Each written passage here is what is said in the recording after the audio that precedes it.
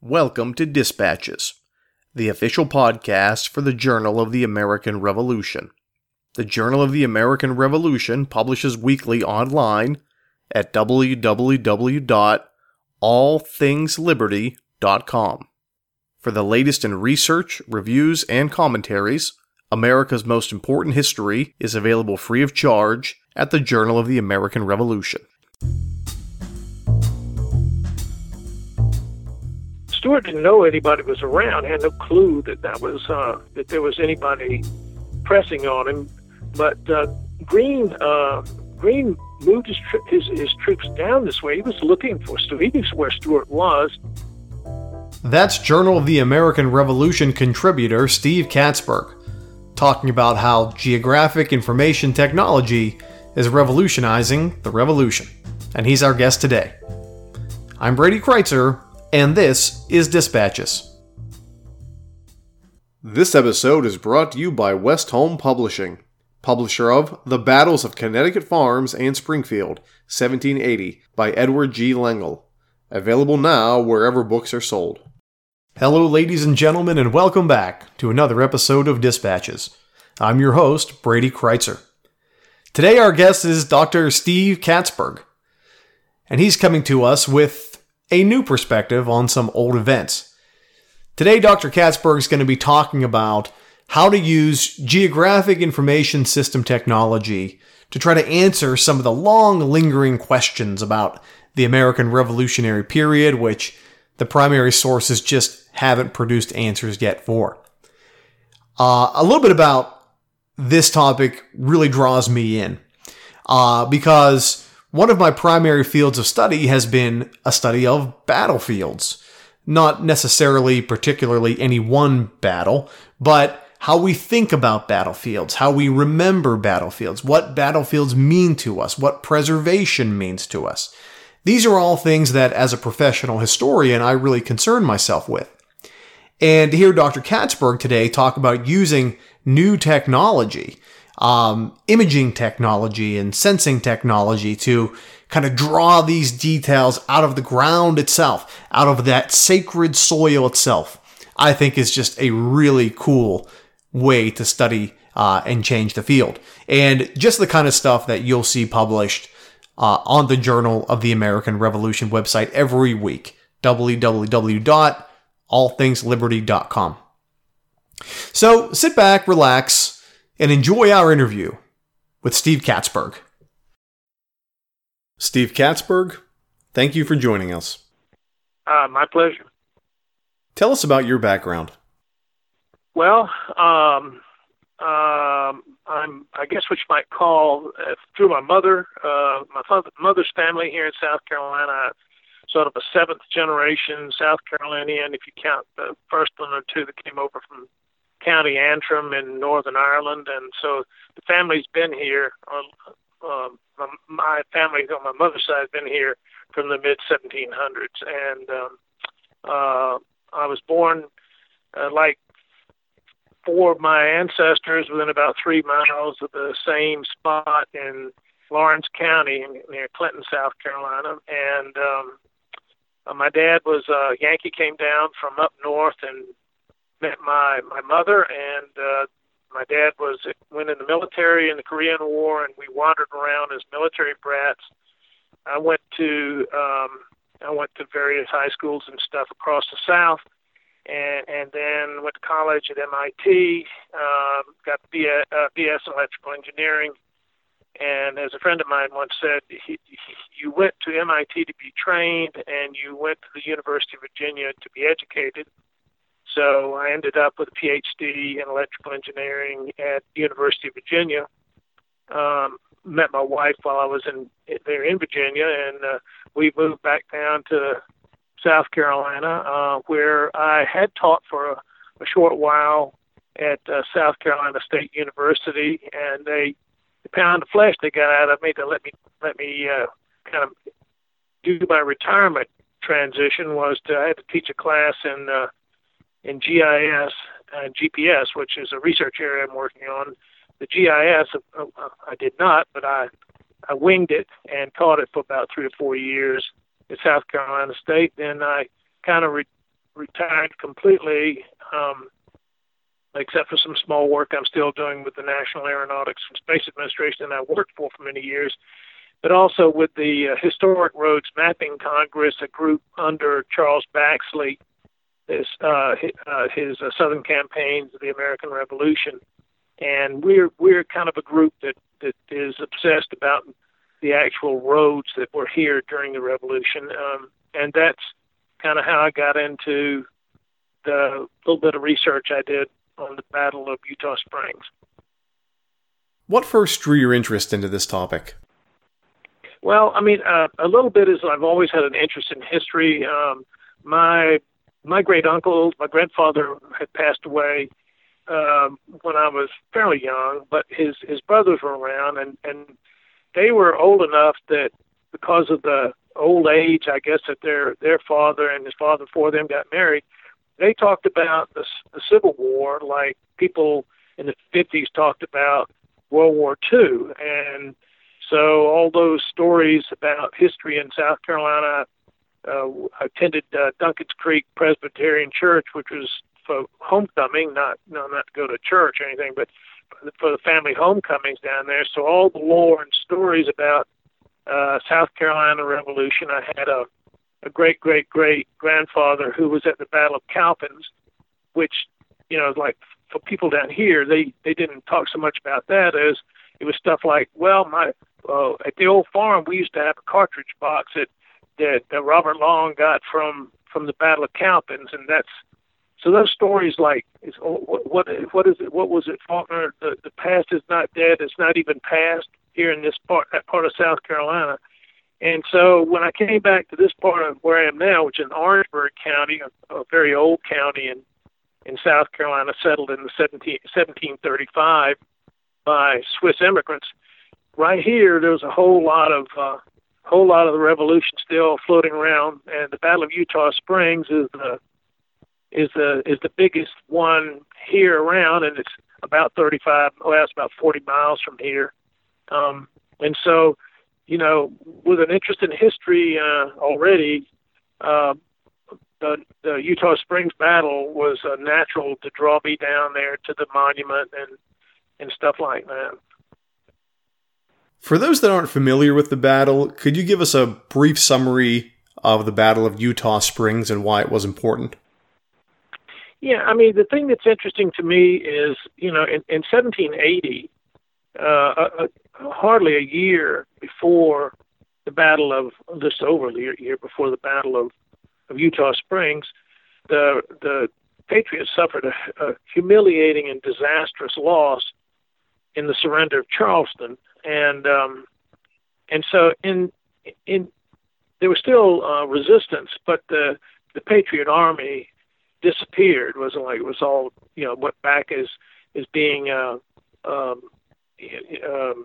they had to make their agreement not to fight, and so the army disappeared. But in the upstate, they were not part of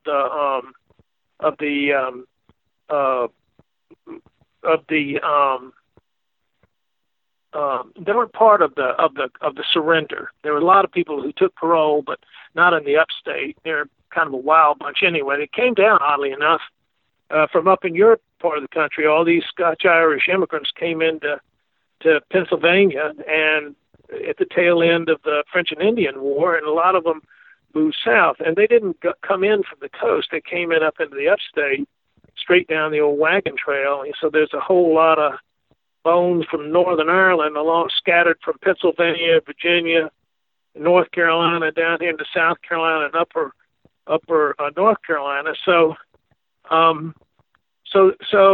after that, the battle after the surrender of Charleston, it's one of these things that it's amazing. Can the people, pull themselves up by their bootstraps? Can they get up, be knocked down and get up? And it's a kind of like, this was the story of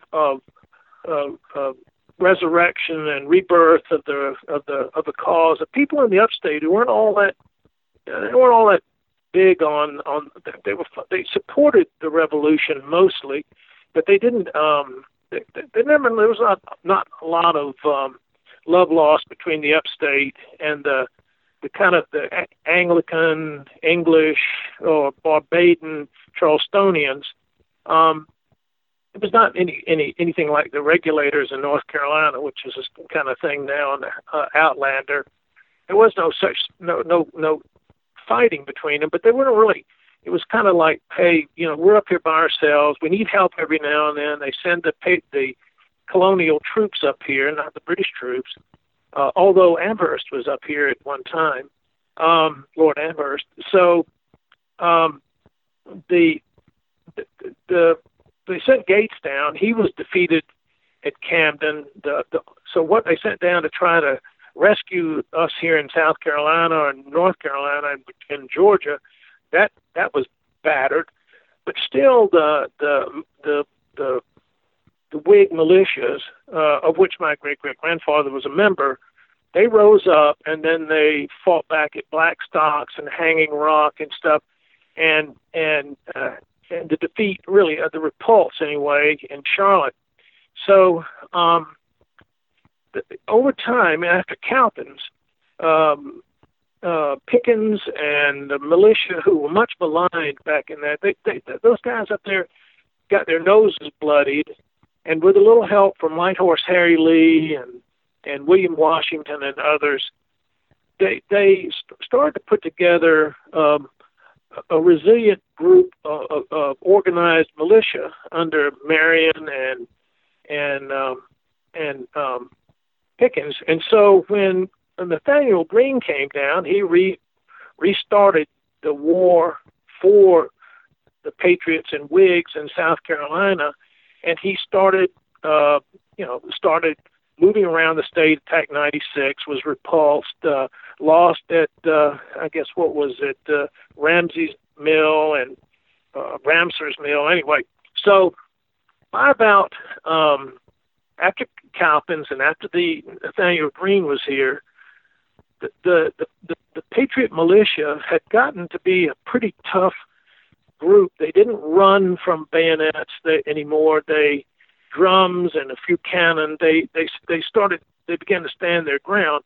And by about in July of 1781, Nathaniel Greene was able to, along with Marion and Pickens, and with new troops coming down from North Carolina, they were able to put together a pretty decent little army. And at the same time, Lord Rawdon, who had played his nasty role in the murderous execution of Isaac Hayne, he had left, oddly enough, to be captured on a ship leaving after Cornwallis surrendered, I think. But Lieutenant Colonel Stewart was a pretty active and able officer, and he fought off the Whigs at 96, and there was some moving back and forth in the state, skirmishes between Marion and so forth.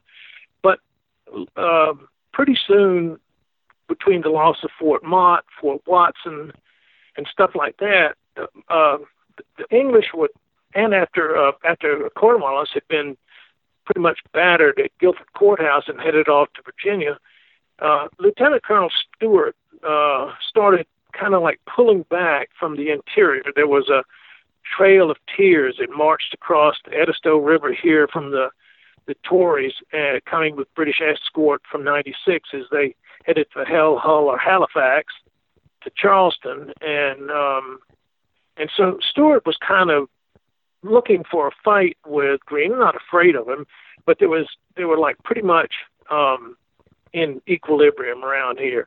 So Stewart had decided to kind of pull back towards, after going up and down the Santee River, he pulled back to down to Eutaw Springs, and it's a wonderfully odd place down there. The springs tend to move around, and about in 2006, the Corps of Engineers reduced the depth on Lake Marion, and the springs became visible again. But it's not clear that those springs, even though, and I've got a video of the springs running, I'm not sure that anybody really knows which holes down there the springs were, but they're quite large. And Stewart was sitting there, camped around there with waiting for supplies to come from Charleston, and some additional troops were supposed to come up. And he sent out scouts, but they some didn't return, some did return, and these scouts were always, some of them were snatched up, some of them were deserted. So he didn't get any he was not aware that there was anybody around here, and there hadn't been, of the Patriot Army. Greene had collected pretty much everybody, including Marion, and he had Pickens, and he had the new North Carolina levies. He was at the high hills of Santee and crossed at McCord's Ferry, I believe it was, and headed down towards Burdell's plantation, which is near Vance's Ferry, I'd say about 7-8 miles away from the Springs. Stewart didn't know anybody was around, had no clue that there was anybody pressing on him. But Greene moved his troops down this way. He was looking for Stewart. He knew where Stewart was. So early in the morning, before the battle actually started, they sent, the British were trying to supplement their rations with, at this time of year, sweet potatoes are dug in South Carolina. They're ripe in September, early September, when the battle, I think it's September 9th. So they got together some foraging parties and sent them up what's called the Congaree River Road when you go towards Columbia. And oddly enough, when you go the other way, it has a name. It's the Monk's Corner Road, or the road to Charleston. So they sent those guys, young guys, kicked them up, woke them up in the middle right before dawn, and they went trudging up the road up the Congaree River Road, and went down the paths down to the plantations on the river, and they were looking for sweet potatoes. Some of them were armed, some of them were not. There's still debate about some of that, but they said, because Stewart had not heard that there was any danger, he didn't pay much attention to protection, but just in case, he sent Major Coffin with some of his mounted troops as a kind of an escort. There's a couple hundred or more, maybe 300 of these, they claim, I think the count is, of the foraging parties are split into 1 or 2 or 3 groups. And when they and Coffin was watching around, keeping an eye out, and he spotted some troopers who came marching, riding into the road. And it was the vanguard of, like an advance guard of Greene's entire army, 3,000 troops. And when Coffin saw them, he thought they were just the usual bunch of local Whigs trying to cause trouble, and he charged them, and he charged right into the vanguard of the entire massed Patriot Army in South Carolina, 3,000 troops, all of whom were pretty much now veteran troops. So as soon as he was shattered, the people in the potato diggers, they could hear all the shooting. They took off running. Some hid in the woods, and some fought back. And there's actually some evidence that there were some skirmishes that were of significant size. Although I'll leave that to the battlefield analyzers to come up with how that fit in the narratives of the time. And some of Coffin's panicked, the troopers came riding back into the British camp, which is right there at the springs, Big Boiler and Little Boiler, as they were called, and they're at the head of a kind of a little ravine that goes all the way down to the Santee River. It's amazingly long. It's a mile or 2 down there. The creek at the time was never very deep. It was sort of a ledge on one side and kind of flat on the other. And so it's sitting there. That was Stewart's headquarters in a stone farmhouse there without buildings. His tents were still up. The alarm came in, but Stewart then formed his troops in a single line with some reserve across the Charleston Road or Monk's Corner Road and the road to Roaches, with a pair of small guns, I think 3 or 6 pounders, on the Charleston Road, and a couple of them on the road to Roaches. And he waited through the woods, and in some skirmishing about a mile away that already started, Greene started his assault against the British hastily drawn up, and a flank company was left that was organized to put right on the creek itself, so that the battlefield, the line of the British troops, was approximately due south from the creek, from the brick house that was Stuart's headquarters.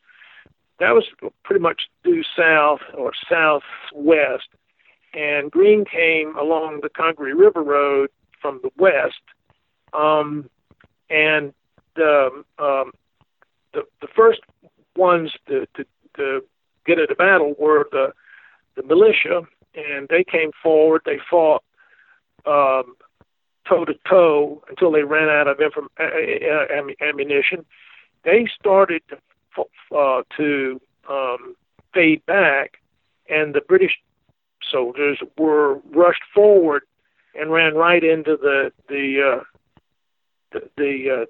Continental troops, who repulsed them and drove forward into, in fact, the British camp, which was also due south of the brick house where the headquarters were at the head of the creek. And then the British backed up and hid mostly in and around the outbuildings of the farmhouse, the brick house, while a lot of the stragglers and stuff panicked and took off down the Charleston Monk's Corner Road and just complete, chaos down that way. But the Americans tried to storm the house. William Washington and the rest came through charging through there's kind of a low, brushy kind of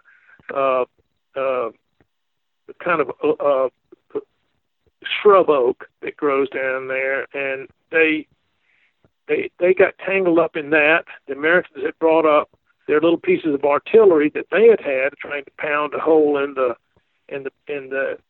buildings, in the brick building that the British were holed up in, which had garret windows, and where the British were shooting out at Americans. They even tried to break into the door, and they nearly got in, but they got the cannon too close to the house and had the cannoneers shot, killed or wounded.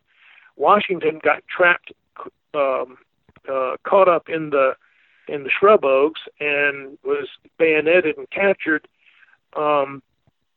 The head of the South Carolina troops, Henderson, was wounded too, I believe. So about this time, Stuart realized he wasn't losing, and the American troops, the Whigs, were in a somewhat of a disarray, and the British troops, which we call them British troops, but great bulk of them were loyalists from New Jersey and New York, Pennsylvania, wherever in the north, people who did not have family in the south, so there were no divided loyalties. These same Americans, now Royal Americans, attacked and drove Greene's troops back. It was bitter fighting. The militia performed wonderfully. The Continentals did well. It was an extremely bloody battle, but it was still in September. South Carolina still as hot as 40 hells, and they were running out of water on the U.S. side. The British, of course, had the stream, the big boiler and little boiler, and so Greene pulled back, and the battle was effectively over, and the British claimed victory. You can read it in Lieutenant Colonel Stewart's whining missives to Cornwallis, bragging about the thing and about the victory that it had. and the fact that he lost at least one cannon, captured a couple from the Americans. But this great victory caused him to start to withdraw the very next day. He got out, started heading back down to the gates of Charleston, which, by the way, it was actually had a wall around it. St. Augustine had a wall around it, but Charleston, I think, was the only American city that was built with a wall, and the city gate, soon outgrew it. But the British retreated down to Charleston, and other than an occasional sortie, they ceded the entire state of South Carolina and then ultimately Georgia to the Patriots, and so the battle pretty much ended any kind of major operations in South Carolina, and so in that respect, now it was bloody, but it essentially sealed the fate of the British. The South Carolina General Assembly moved to Jacksonboro under protection of Nathaniel Greene and began reorganizing the state and reestablishing civil government. And so the battle was quite important to this state and to the Southeast, and it certainly ended any kind of hopes the British had that they would have converted a beaten colony from the year before into a restored to the British Crown, and it was lost forever to the Patriot cause. And that's pretty much the story of the battle. What are some of the mysteries and lingering questions surrounding the battle that primary sources haven't really given us good insight into yet? Well, one of there's a couple of them. One, who built, who owned, who lived in the big brick house that was actually a fort that Stuart used, because they used, as I remember, 6-pounder artillery. And, of course, the powder we were using was not all great back in those days. But that the Patriots had, it wasn't the very best. But they were not able to force a breach into the building. And had that thing failed, had they been able to capture that, Stuart would have been destroyed. But it was a fortress with outbuildings, a palisaded gardens, and both he and I think they pronounced his name Marshbanks, the flank company that was was acting as a reserve was held that area, but nobody knows exactly who built, or at least I haven't been able to find it, who built or who owned the brick house, the fortress, which is seen in the article, is the house in the background with the dormer windows at the top. It's known that was owned by what we do know is the property at that time.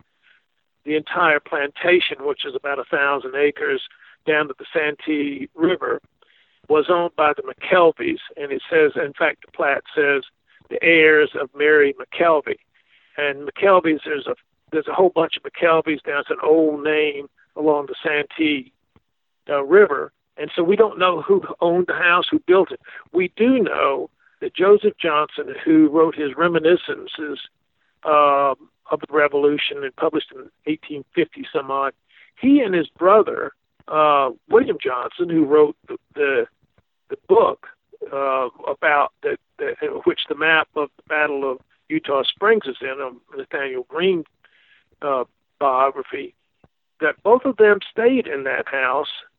Their dad had been exiled up to, I think, New York or Philadelphia, someplace, came back, got the family in Charlotte, and they all headed back down to Charleston. That's where they lived, and they spent the night. They were 12, I think one of them was 12, I forget what the other one was. One of them, William Johnson, who wrote the book, in which the map's in, that I, my paper was about, he was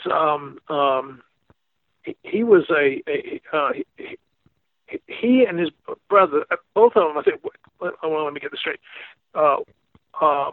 He did not live near as long as his brother, but he was an associate justice of the Supreme Court, and they were meeting in New York, I believe it was, or possibly Philadelphia, I forget anyway. But he got in. That's how I think that he got himself connected with H.S. Tanner, the engraver in Philadelphia, who was actually printing the proceedings of the Supreme Court back in that time. So Johnson, so Johnson probably got his map done up there. We don't know where the map came from exactly. We don't know who described it to William Johnson that he collected, but he did contact. We do know there's correspondence between William Johnson and the other and people like Eutaw Williams and stuff like that, trying to find out details about the battle. Because of course he was a little tight when he was there, but he actually was there. So we don't know who owned the house. We do know it was a McKelvey. We also don't have what I think is another mystery is Francis Roach's plantation, or what we might call the Roach plantation, since they were buying and selling like crazy back there, and they reused the same family names over and first names over and over and over again. Why in the world was there a road that went south? And there's pretty clearly there was one that went south to Mr. Roach's plantation. What of all the even to this day undeveloped land down in that part of South Carolina? A lot of it is hunt clubs and stuff like that. So there's nothing down there. They got into a Walville plant, not too awful far down there, but mostly that stuff is just primeval forest. Why in the world would there be plantations south of the battlefield, about 2 miles south, and there were several of them down there, and so we don't know why. What were they growing there? The Santee River, where they are at where the battle was, is kind of like the upper limit of where any rice plantations were, and they were on the river so they could flood the rice fields. But there are no rivers due south of the battlefield where we know Francis Roach plantation was. So what made it lucrative to have those plantations down there? And they were large plantations, a few thousand acres, and they. And one possibility is, maybe there was upland rice. They were actually trying to grow rice in the swamp fields that were down there. We just don't know. So we don't know who owned the house. We don't know where in the world, who actually gave the detailed directions to the map that was done by Tanner, and we don't know why in the world, Francis Roach. Why would Francis Roach put a big plantation out there in the middle of nowhere? You mentioned a few different geographic information systems in your article. Could you give us a quick rundown of what those are, how they're used, and what they teach us about this event? Well, I guess the GIS and the plats are put together in this sense.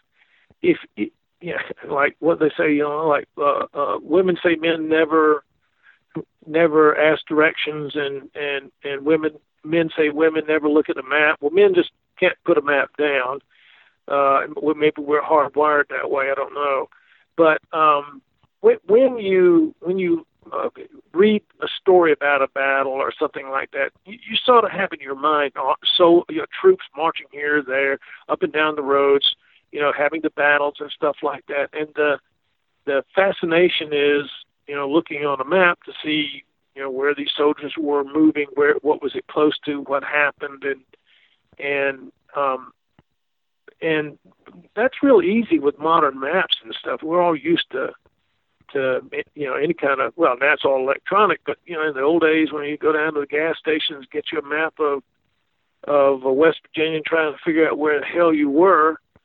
That's what we used, and but the problem is that those are all well surveyed and easy to. They're easy to find locations of things, rivers and creeks and towns and intersections and stuff like that. But when you're trying to go back in history to figure out some question about, well, how did Tarleton get from Kershaw over to Charlotte or something like that? You can go to plats, but plats don't normally have immutable structures on them. Like, for example, they'll show on any number of these plats here in South Carolina, north 45 east, 100 chains to the Red Cedar, and then from there, north 35 west or something like that to the Black Oak. And well, those things have long since disappeared. There's nothing immutable about them, and even why they used it back in those days, I don't know. When they platted out property for people, so generally, plats are really difficult to deal with. And the maps that were done in those days, people still couldn't decide whether the prime meridian was in Philadelphia, it was in London or Greenwich or wherever. And years before that, they didn't have any idea about prime meridians anyway. And so when you have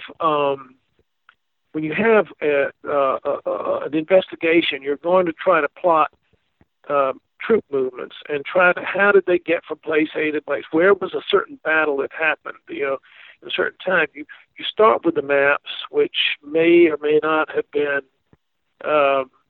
properly. They don't have the proper spatial relationships on them. They have roads that don't exist. There's a county in North Carolina that for 100 years it was a PR thing that somebody talked about, proposed Pelham County outside of Wilmington, North Carolina, a county that never existed but was on maps for nearly 100 years before people finally got rid of it and erased the thing off.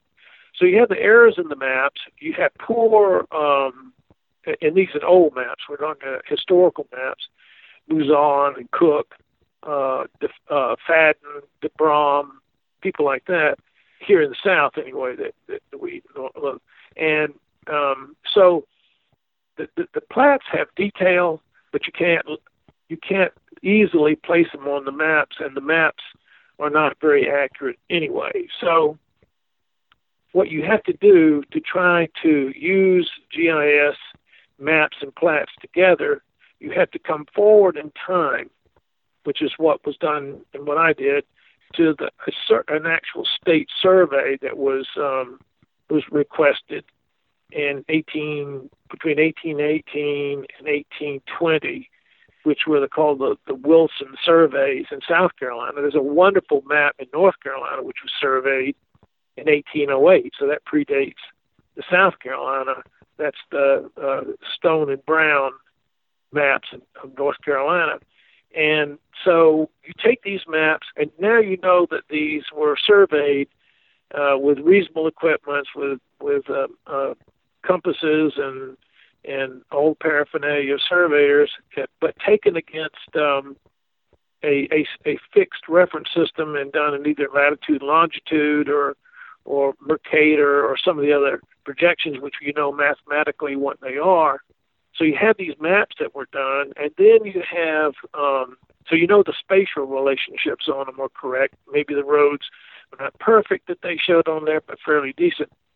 And so what you have to start with that, and then when you're looking to try to describe a thing like what happened at the Battle of Eutaw Springs, where the veracity of the descriptions or the maps that were there, what the actual distribution on the ground of troops and stuff like that, you're kind of stuck with the map, but now you read the documents, and so you read the descriptions and stuff, and you say, what he's got in this map, he created, Mr. William Johnson, Dr. William Johnson, actually. he and his brother were both medical doctors. He said, like, to get any kind of detail, you've got to go back and now go to the kind of local detail that you can get to fill in that, and that comes possibly from a plat.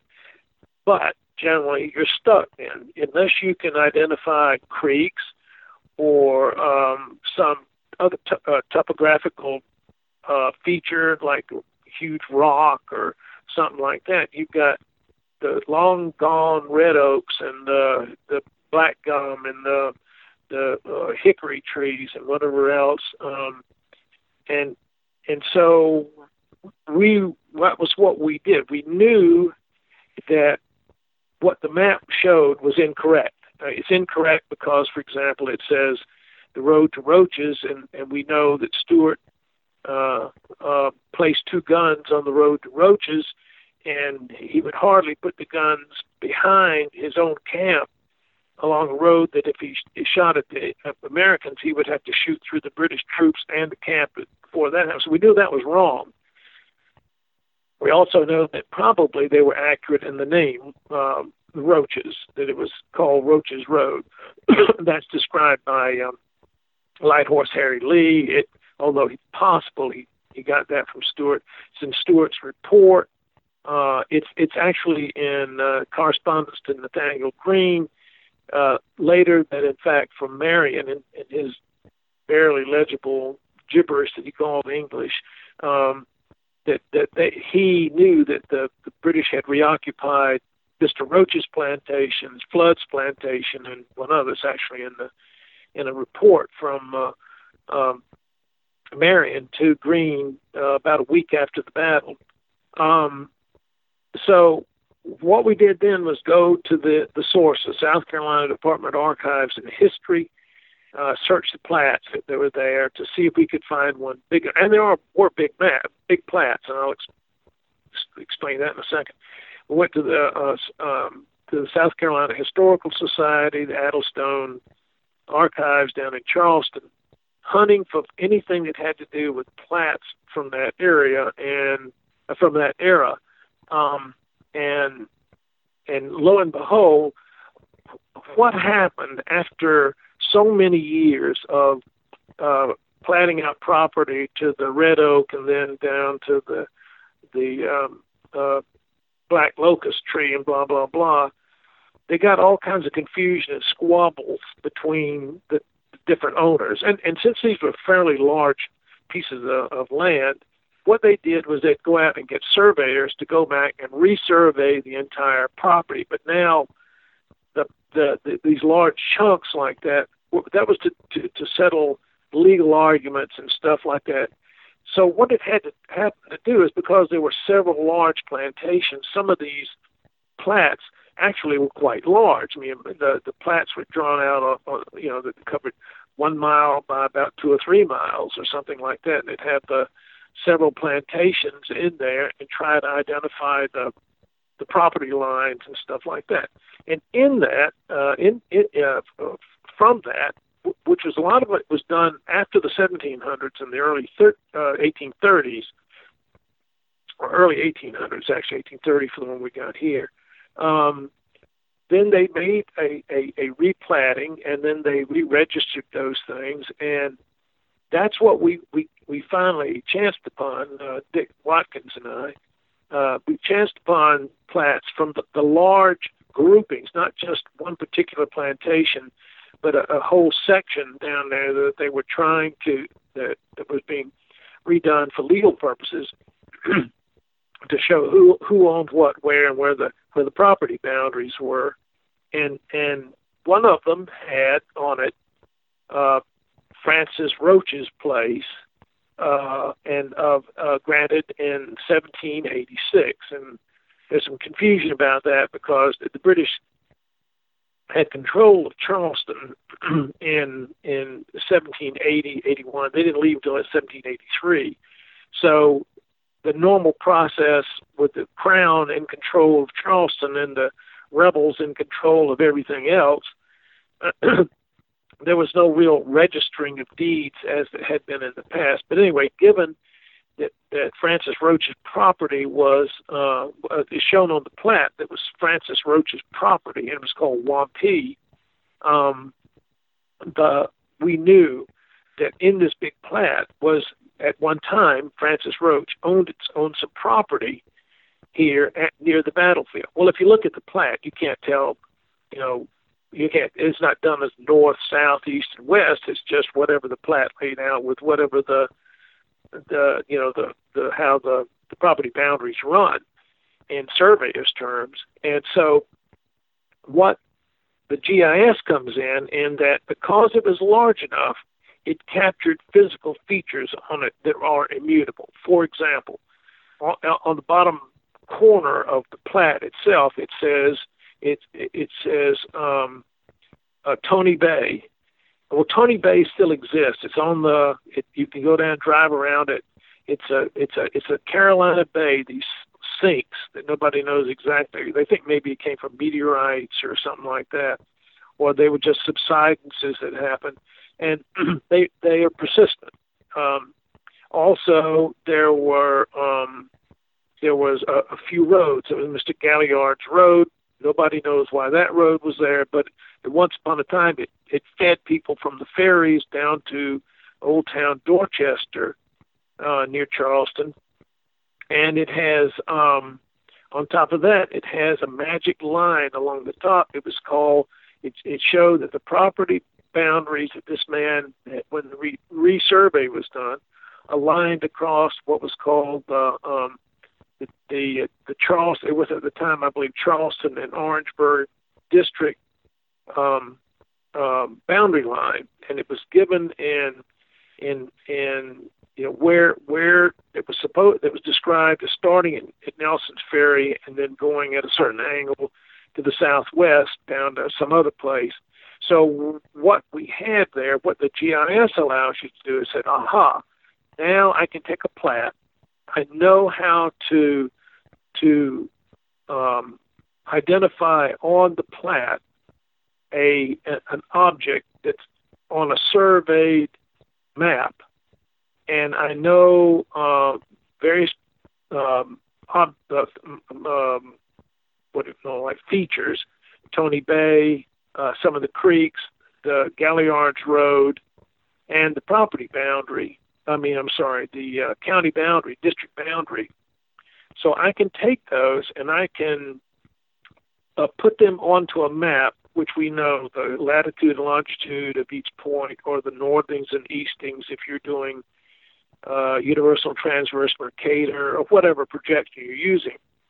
And then because you know what the mathematics are of a universal transverse Mercator, or any of those geographical coordinate systems, you can now take and transfer back to the plat what its corners and latitude and longitude are, northings and eastings, and you can do that. You turn the crank with mathematical formulas, and they will do that transformation for you, and then you can now actually import the plat as if it were a map itself onto your master canvas and see where it lands.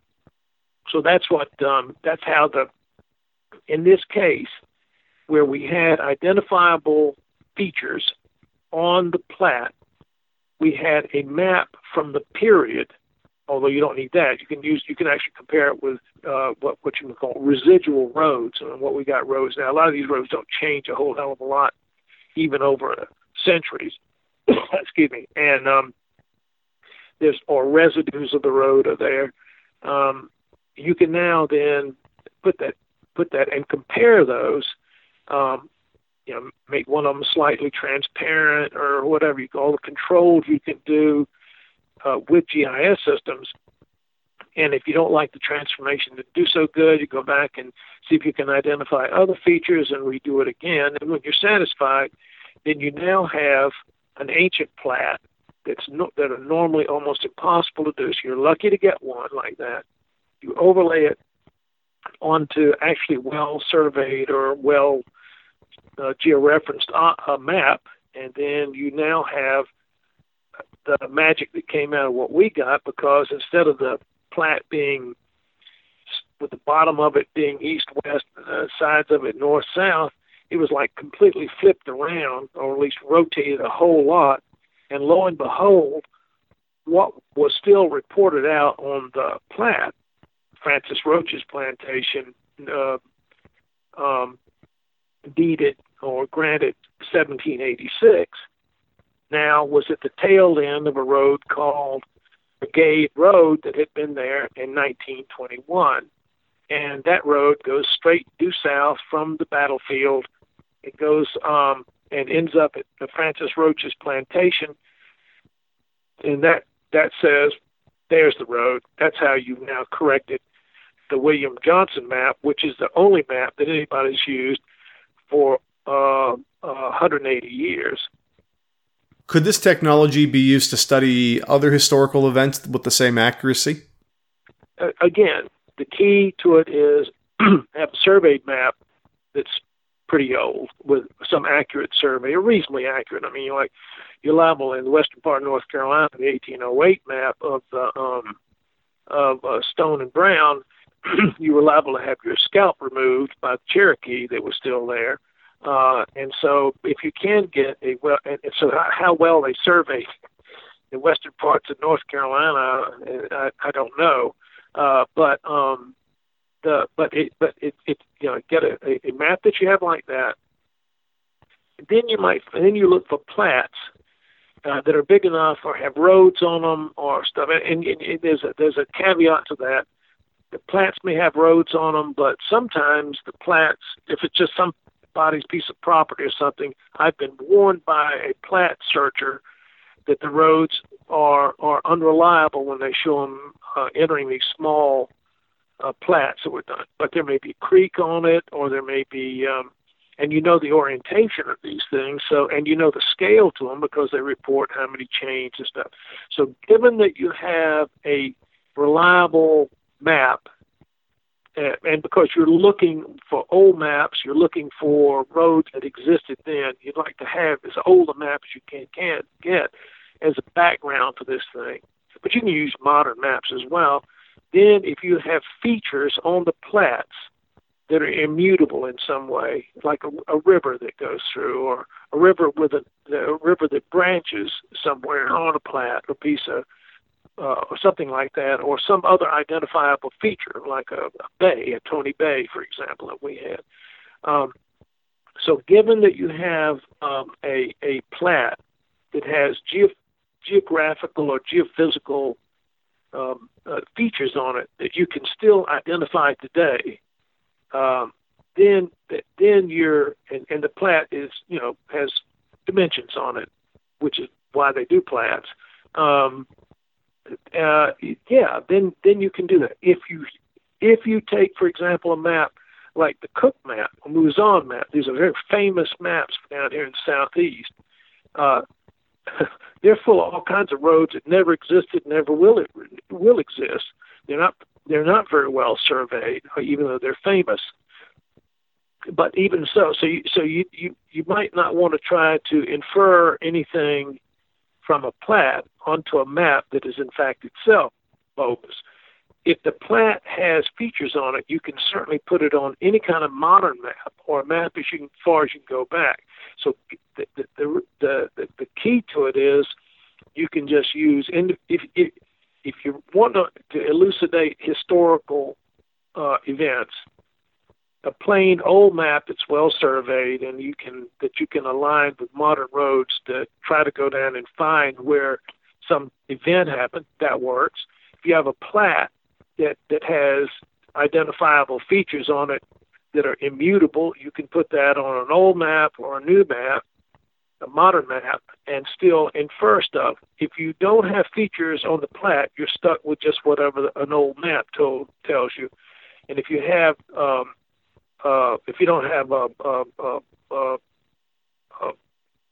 old map and you don't have any features on the plats, then you're SOL.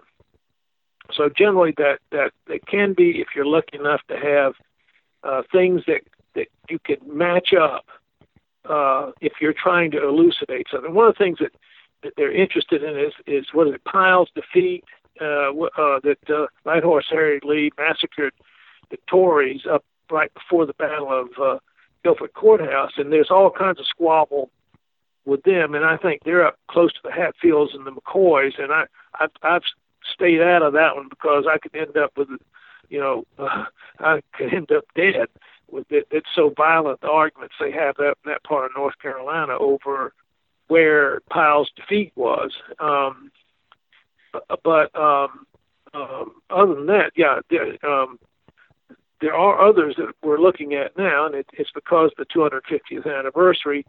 And again, in my home neck of the woods, we're trying to identify on a georeferenced map where various battles were in the upstate in what they called back in those Abbeville district, which would include Hammond Store, Battle of Hammond Store, Hayes Station,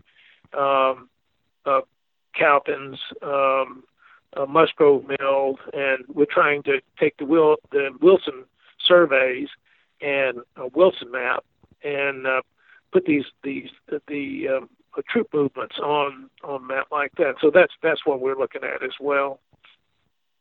Steve Katzberg, thank you for joining us. You're quite welcome. The music played in this episode included works by Kevin MacLeod and the Sturbridge Colonial Militia. Any unauthorized reproduction or use of this podcast, without the express written permission of the Journal of the American Revolution, is strictly prohibited. For everyone here at Dispatches, I'm Brady Kreitzer saying, so long.